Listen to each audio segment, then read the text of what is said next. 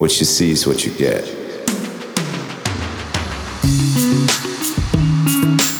Hello, my name is Pastor Chris Miller, and I am your host on the PC Speaking Podcast, where we are equipping Christians for life.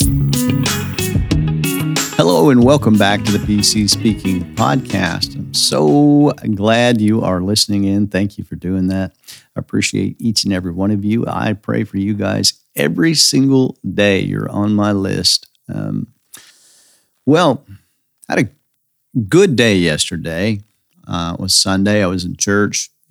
Pretty amazing day. When I began my ministry, I always thought it would be a good thing to stick around long enough with a church, maybe even my entire ministry with one church, but stick around long enough to see generational things happen, like marry some parents and then maybe eventually get to marry their kids when they grow up. And that kind of happened yesterday, which was pretty awesome. There's a lady I baptized many years ago now, about 14 years ago. And yesterday I got to baptize her son, which was pretty exciting for all of us. It was a bit of a mile marker for me too as well. So certainly happy for that family. Keep them in your prayers. But we are back in our series on relationships 101.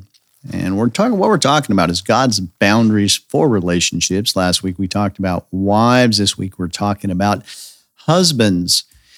And we are going to be doing that from Ephesians chapter 5, verses 25 through 33. Well, that's what we're going to read anyway. It's a bit too much to get through in one session. We're really just going to look at the first verse, but we'll read all of them just for context. It says, starting in Ephesians chapter 5, verse 25, "Husbands, love your wives, just as Christ also loves the church and gave himself for it, that he might sanctify and cleanse it with the washing of water by the word, that he might present to himself a glorious church, not having spot or wrinkle or any such thing, but that it should be holy and without blemish. In this way, men ought to love their wives as their own bodies. He who loves his wife loves himself. For no one ever hated his own flesh, but nourishes and cherishes it, just as the Lord cares for the church.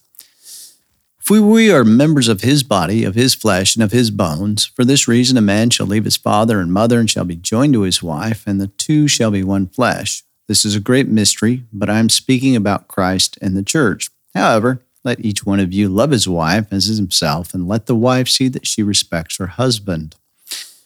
This passage is a challenging one. It seems kind of straightforward at first. Husbands, love your wives. Until you start digging into it, there's actually quite a bit to that. But Paul compares the marriage covenant between a man and a woman with the relationship Jesus has with his followers. In the language of marriage is often used that way in the Bible.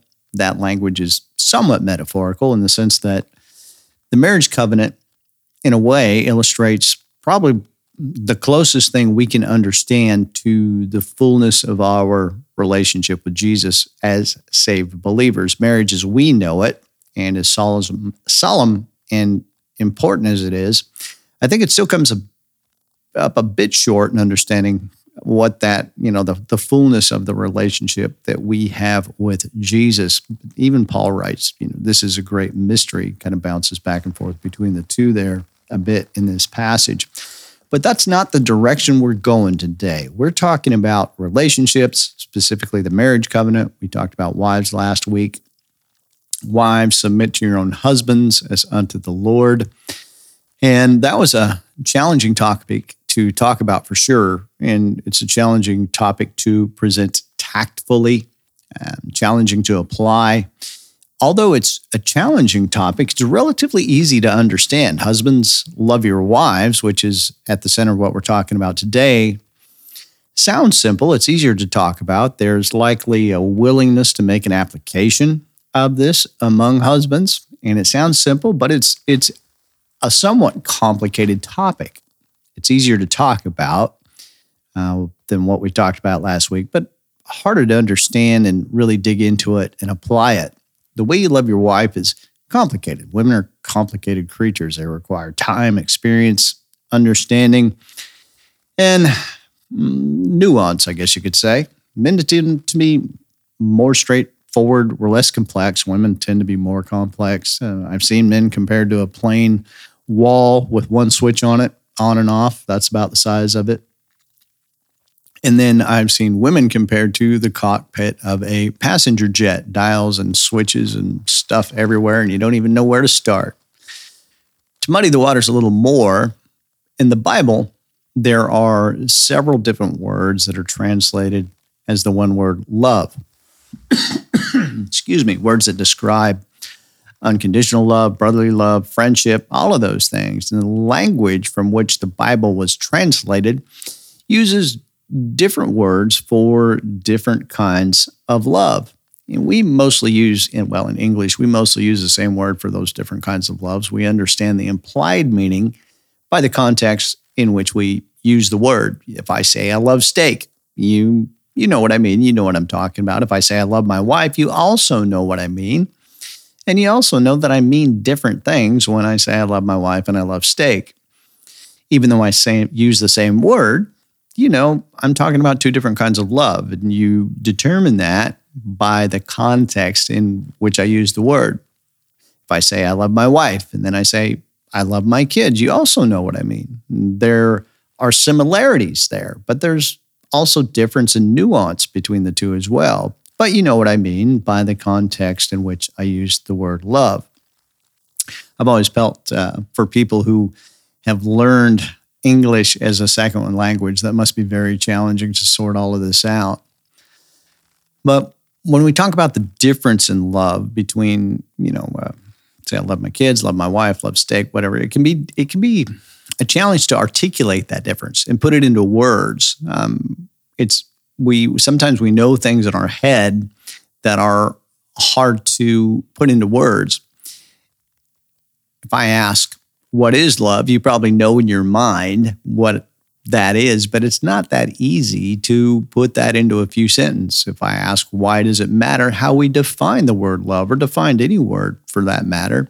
Again, you probably have an idea in your mind, but it's not that easy to put what's in your mind into a sentence. When we read husbands, love your wives, it seems pretty simple. But when we really start to think about it and put it into words, it's a somewhat complicated topic. And today we're going to try to break that down as best we can into a few bullet points that are relatively straightforward and hopefully applicable. In defining what it means for a husband to love his wife, we're going to read a couple of verses to better define the word love. 1 John 4:8 says, anyone who does not love does not know God, for God is love. John 3:16, very familiar verse, for God so loved the world that he gave his only begotten Son, that whoever believes in him should not perish but have eternal life. Those two verses show us the love that God is and also the love that God shows. The love of God is a complex thing. That's the same kind of love, the same word in 1 John 4:8 and John 3:16 that is used in Ephesians chapter 5, verse 25, where the Bible says, husbands, love your wives. And it makes the comparison between the two. It says, just as Christ, who is God in the flesh, also loved the church and gave himself for it. So, husbands, love your wives, just as Christ also loved the church, as God so loved the world. The Bible shows that husbands, when we love our wives, are to follow the example of Jesus in that the love he demonstrates is self-sacrificial love.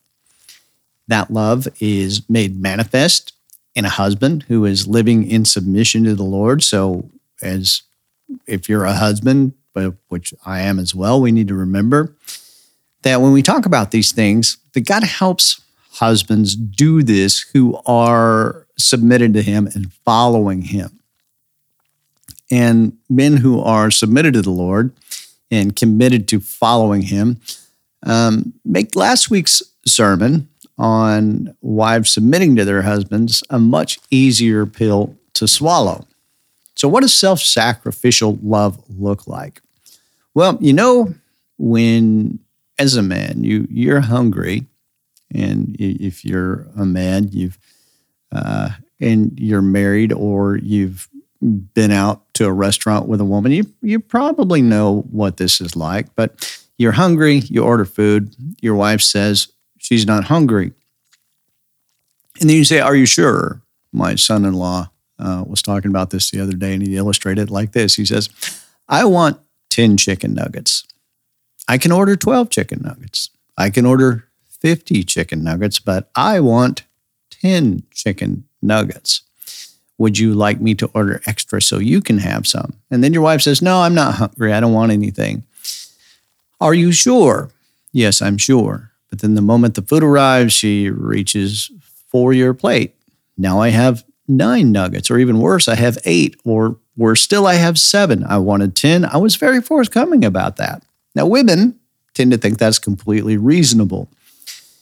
I've got to say this, though. If you were offered food before it was ordered and you said no, the self-sacrificial love command is null and void. No, that's not true. I'm just joking around. The reality is that Scripture doesn't speak to that directly, so you'll have to sort out the restaurant ordering and all that stuff amongst yourselves. But food drama aside, we all see self-sacrifice as very noble.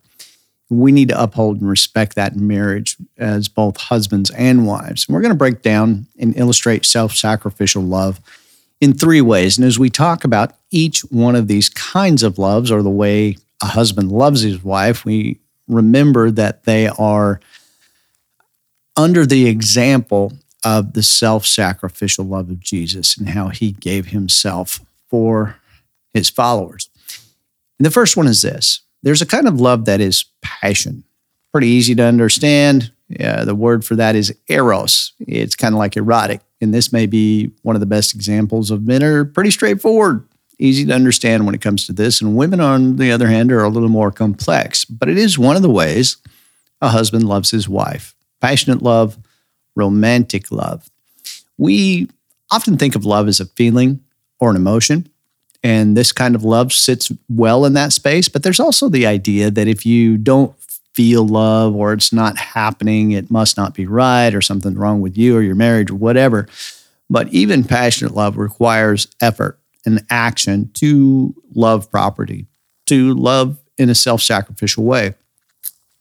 Love is kind of like faith, in that faith is more than just an intellectual understanding or belief. It's the courage to humble ourselves and act on what God says is true. Like James says in the book of James, faith without works is dead. If you aren't living it out, do you really have it? Do you really have faith if your actions don't reflect that? Do husbands really love their wives if they don't act like they love their wives? If they don't take action to express love, do they really have it? Even passionate in love involves more than just emotional feeling. So how do you love your wife passionately? Remember, it's also self-sacrificial love. It's more than just feeling passionate. If you've been married for a while, you'll track well with me on this. People tend to think that love is only emotional feeling, or it just happens when you find the right person. People also tend to think that passion is something that is spontaneous. It just happens. It just happens when you feel it. And then if that's not the case, then something's wrong, or you married the wrong person, whatever it might be. But let me tell you, you didn't marry the wrong person. When you have kids, chores, jobs, life happens. You're running kids here and there. Dinner needs to be made. Lunch is packed. There's laundry to do. There's jobs to be worked, and so on. If you are relying on spontaneity in the passion part of your marriage, you're probably going to end up disappointed very often. You'll find that it won't be long before the passion and romance part of your marriage starts to circle the drain. At the end of a day, filled with laundry, diapers, work, school pickup, cooking, dishes, all those different things, passion becomes a very low priority for both the husband and the wife. Now, the thing about that is a man can be really tired and still say, well, I feel passionate. I'm in the mood. But that's not the same thing as self-sacrificial, passionate love. That's more of a base desire. And I don't mean that's bad. It's a good God-given desire, and it can be a driver to help you demonstrate self-sacrificial, passionate love. A wife doesn't generally respond well to a husband's end of a long day desire like that. And when that happens, a husband can become frustrated, then he's less likely to express love to his wife, and it becomes a bad cycle. So what do you do about that? Communicating is the first step. A husband and a wife must understand that passion is not only spontaneous. It's nice when it is, don't get me wrong. I mean, it's great when it happens like that, but it's not always that. Sometimes you need to plan it. Can you plan romance? Can you plan spontaneity? Yes, you can, very much. You can actually do that. It's not just the feeling that is the love. It's what you do that shows the love. That's where the love becomes self-sacrificial, the time and the effort you put into it. One way to look at this, the exercise of self-sacrificial, passionate love, is removing obstacles that might get in the way of passionate love. One of the things that my wife and I have done in our marriage, well, for a very long time, we started this very early in our marriage, is about twice a year, hopefully, maybe occasionally once a year, maybe sometimes 3 times a year. But what we try to do is we go away, just the two of us. I get away from the office, we get away from the house, we go someplace where it's just the two of us. And I'm the one who plans it. And it's not cheap or easy to do that. Someone might say it's so expensive and it takes so much time. You got to take time away from work. You got to do all this stuff. And, when you go, you want to go for at least 2 or 3 days. I'm the one who plans it. It is expensive. It's a sacrifice, but it's also an investment in loving my wife. That may mean spending money. And, when you're going to do something like that, of course you do so within your budget. But taking my wife away is not cheap. It's expensive. I could have bought some pretty amazing tools for my shop with the money we've spent on going away over the years. But loving my wife passionately has been a sound investment in our marriage. And that carries over to an investment in our family. And that carries over to an investment in our church. And that carries over even to an investment in our society. Okay, here's a scenario for you. Maybe young fella, not married yet. I don't know. Maybe you've been married for a while. You're in kind of a slump. You can take some notes on this and then adjust it to your situation. Write it down if you want, whatever. Here's a scenario. You come home one day and you bring your wife a gift. It might just be something small, but it's something she likes, something just for her. And when you bring your wife a gift that is just for her and it's something she likes, that says 2 things. One, it says, I love you. And the other one, it says, not only do I love you, but I pay enough attention to know what you like. She says, oh, that's wonderful. Thank you. I better go start dinner. You say, don't worry about that. I made a booking at that place you like. And then she comes back with, well, what about the kids? And you say, well, I called your mom. She's going to take them. Why don't you go get ready? I'll take the kids through the drive-through and drop them at grandma's house. And you tell her, take your time. We got plenty of time. I'll be back in a bit. And you can tell her to take her time because you are competent and plan this well. And you made the booking for a time would give her plenty of time to get ready, because we know that sometimes women can take a while to get ready. And then just before you take the kids, you lean it over and you say, oh yeah, pack an overnight bag. I got us a room for the night. Now that's a lot of work, a lot of planning. It's a lot of expense, but that's one example of a self-sacrificial, passionate love. That's one of many ways you can do that. And it doesn't always have to be that elaborate. Obviously, it can be a combination of those things. It can be any one of those things. But it's good to put that passionate love into action. And you can see how you can separate just the desire from the action. Now, if we go back to Ephesians 5:22 and talk about wives submitting to their own husbands as unto the Lord, what would that look like? Well, in this scenario, it wouldn't look like a wife saying, well, we can't afford that, or it's too much trouble, and I don't want to leave the kids. It would look like, wow, you really made a big effort. You must really love me. It means putting on something you feel good in and going out for the evening and enjoying yourself. And that brings us to the next kind of love a husband has for his wife. When I study, I have a few favorite books that I use. They aren't really Bible commentaries. I don't know, Bible commentaries are just, I'm not a huge fan. But what I like to use is word study books. They're not something you'd sit down and read. They're study books. It'd be kind of like reading a dictionary or a phone book. They'd be kind of boring to just sit and read. But what they do is they take the words used in the original language for a passage in Scripture, and they break them down, define them according to the context in which they are used in different verses. And they don't give you much commentary. The application is mostly left up to the one doing the study, to the reader. And I like that because I get to bring the meaning of a passage into our time and our culture and make the relevant application. And the books I use, biblical languages don't change. They've been around for a very long time, and most of the books I use are older books. One of them, I think, was written in the 1800s, and the newest one was published in the 1950s. And one of my word study books I was using to study this out defined the love that a husband has for his wife as a love of complacency. And I thought, man, that sounds weird, complacency. Now, no doubt there are some wives who would say, yeah, my husband's pretty complacent. When I think of complacency, I think of not paying attention, but I'm not even sure that's completely right. But what does it mean, a husband's love for his wife is a love of complacency or one of complacency? What does that mean? Well, the book I was using was written in the 1950s, and the way we use words changes over time. That book was written around 70 years ago. So I dug around and found a dictionary definition of the word complacency from the 1950s, and it defined complacency as a feeling of uncritical satisfaction. And I thought, well, there you go. A husband's love for his wife is one of uncritical satisfaction. But then what does that look like in real life? One way might be that when a husband rolls over first thing in the morning and he sees his wife, he tells her, "You are beautiful." His wife thinks, "You're out of your mind. I just woke up. My hair's a mess. I don't have makeup on. I don't feel beautiful at all right now." But that's one of the ways a husband loves his wife. He has uncritical satisfaction with his wife. And I think that's what Solomon was getting at in Proverbs 5:18, where he's talking about rejoice in the wife of your youth, uncritical satisfaction. He also talks about that in the Song of Solomon. And that's in some ways also part of the passionate love we just talked about.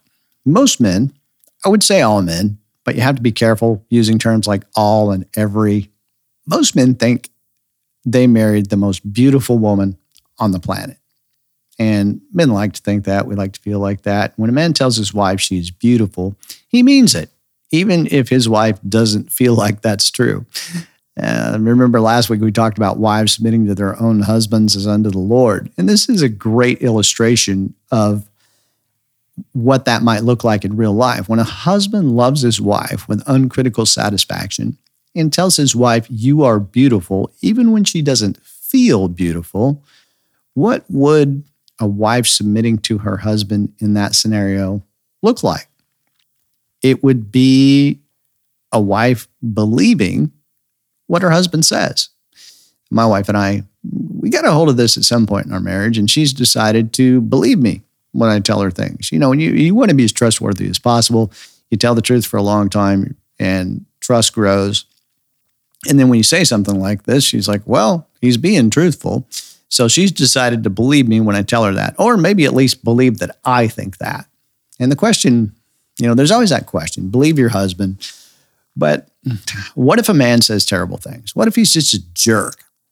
You see, that's not uncritical satisfaction. That's not love. That's not inside of God's boundaries for marriage. That is not a husband loving his wife. That is not a husband living in submission to the Lord. What we are working on learning is what's inside of God's boundaries, how this works when a husband is living in submission to the Lord, when he is supposed to be doing, or he's doing what he's supposed to be doing. But remember, this entire passage is couched in the language of the gospel. After verse 22 says, "Wives, submit yourselves to your own husband," at the end of that verse, the Bible says, "as unto the Lord." And we talked about it last week, but that doesn't mean a husband is like the Lord. He's like Jesus. Every wife knows that's not true. But in following God's design for marriage, we all submit to God in marriage. But I think what we're talking about brings up an interesting application for that in light of the gospel message. When a husband speaks to his wife in the love of uncritical satisfaction, his wife should submit herself to what he says and believe it. Believe it's true. We should all submit ourselves to what the Lord says in the same way. We should believe what he says about who we are. Jesus died on the cross, acting out of self-sacrificial love for you and me.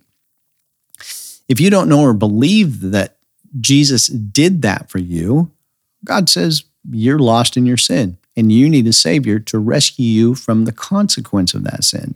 Maybe you don't feel that way.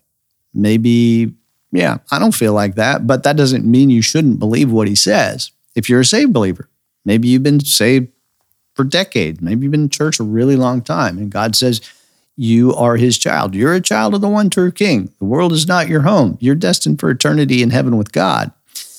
God identifies each one of us like this. He says, you are sinful. You are incapable of reconciling with me on your own, but I love you in such a self-sacrificial way that I sent my son Jesus to die for you.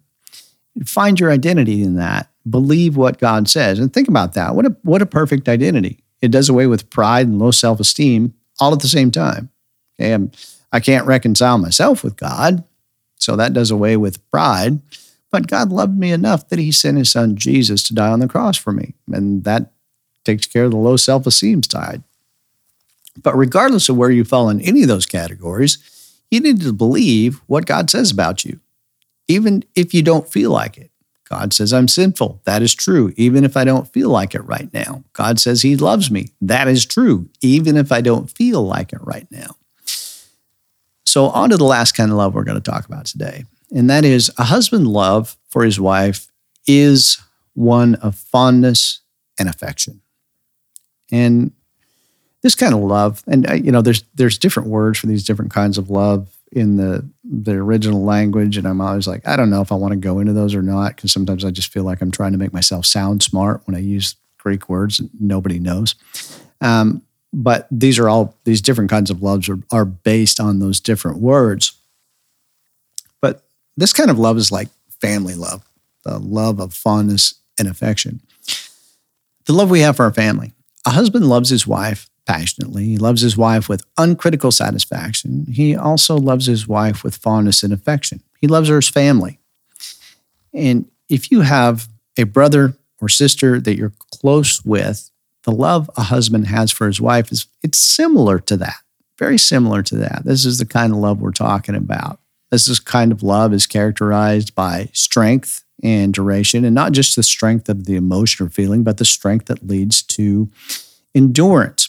When you think about it, if you have siblings, they are your siblings no matter what. When you have blood relatives, family, they are your family no matter what. Even if you don't get along, even if they annoy you to no end, they are still your family.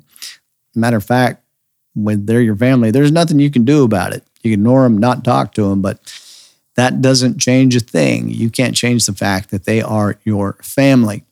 And that's kind of the attitude of this kind of love, family love. The attitude of loving has for his wife in a marriage covenant. It's like you're a blood relative, and nothing can change that. Like the Bible says, you become one flesh, you're joined, and that's the end of it. In this kind of love, a husband demonstrates to his wife that she has complete security in the love of her husband. He says, the only thing that will take that love away is my death. Nothing's going to change the fact that I love you.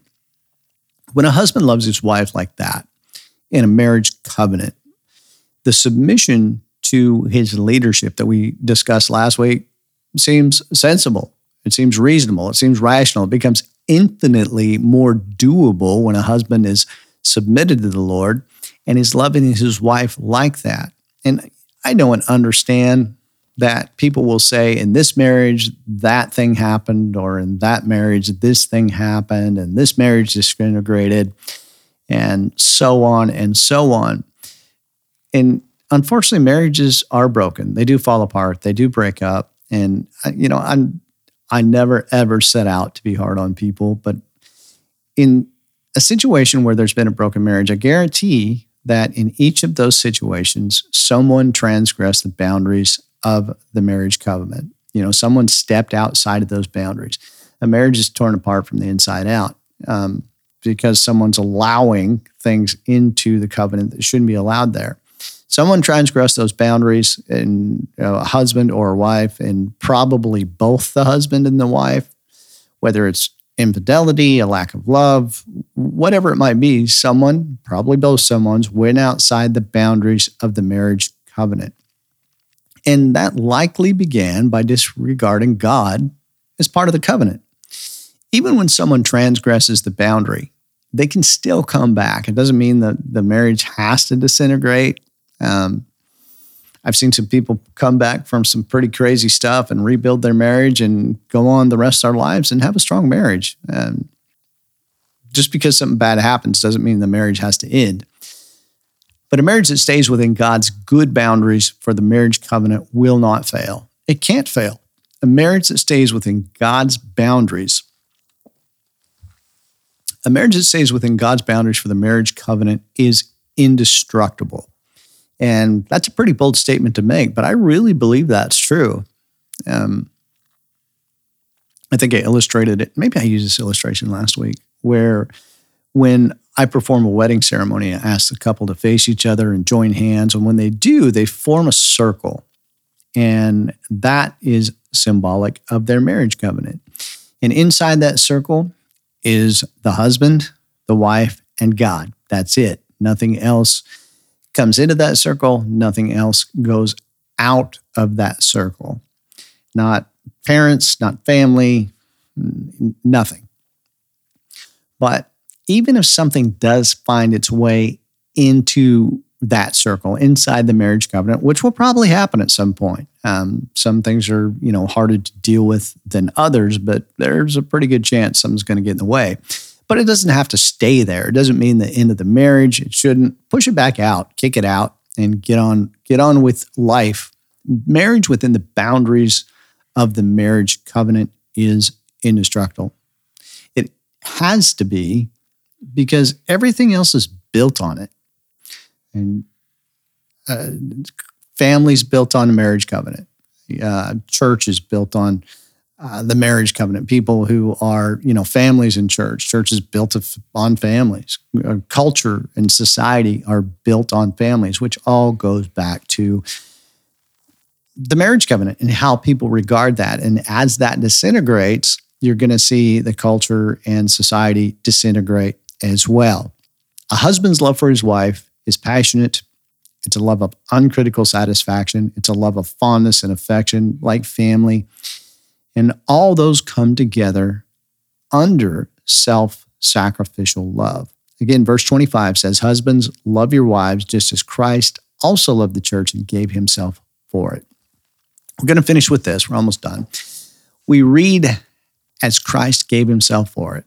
That's the ultimate example of how a husband loves his wife. Willingness to give up his own life, not just in death, but in daily self-sacrifice, to set his wife as the object of his love and live in a self-sacrificial way for her while he lives in submission to Jesus.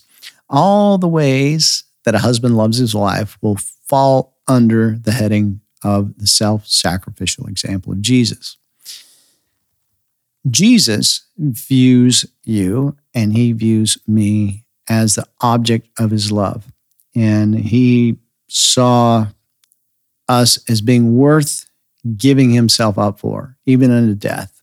And Jesus says, "You're worth my love." And he demonstrates that love in his complete self-sacrifice. And those are the definitive terms. Then they are solemn terms, but that's how a husband loves his wife. That's how Christ loves us and gave his life for us. So I hope there's some helpful things in there that we've talked about today. And husbands, I know it can be difficult to navigate the world out there and marriage and family and work and all the different things you have to do. But I am praying for you, and I do care about you guys, and I will be praying for you. And we'll be praying for your marriage and hope that it is the best that it can be. Stick to God's boundaries and things will work out in the best way possible. Talk to you next week. Thank you for taking the time to listen today. Let me know what you think in the comments. Please consider subscribing and sharing this with someone who might find it helpful.